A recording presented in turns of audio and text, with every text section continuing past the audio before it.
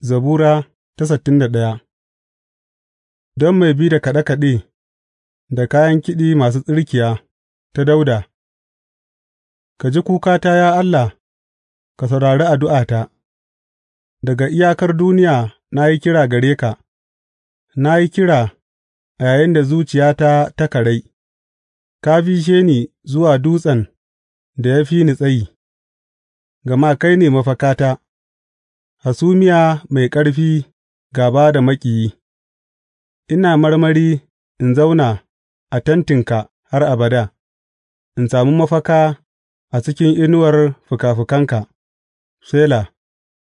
Gama ka ji alkawarina, ya Allah, ka ba ni gādo na waɗanda suke tsoron sunanka.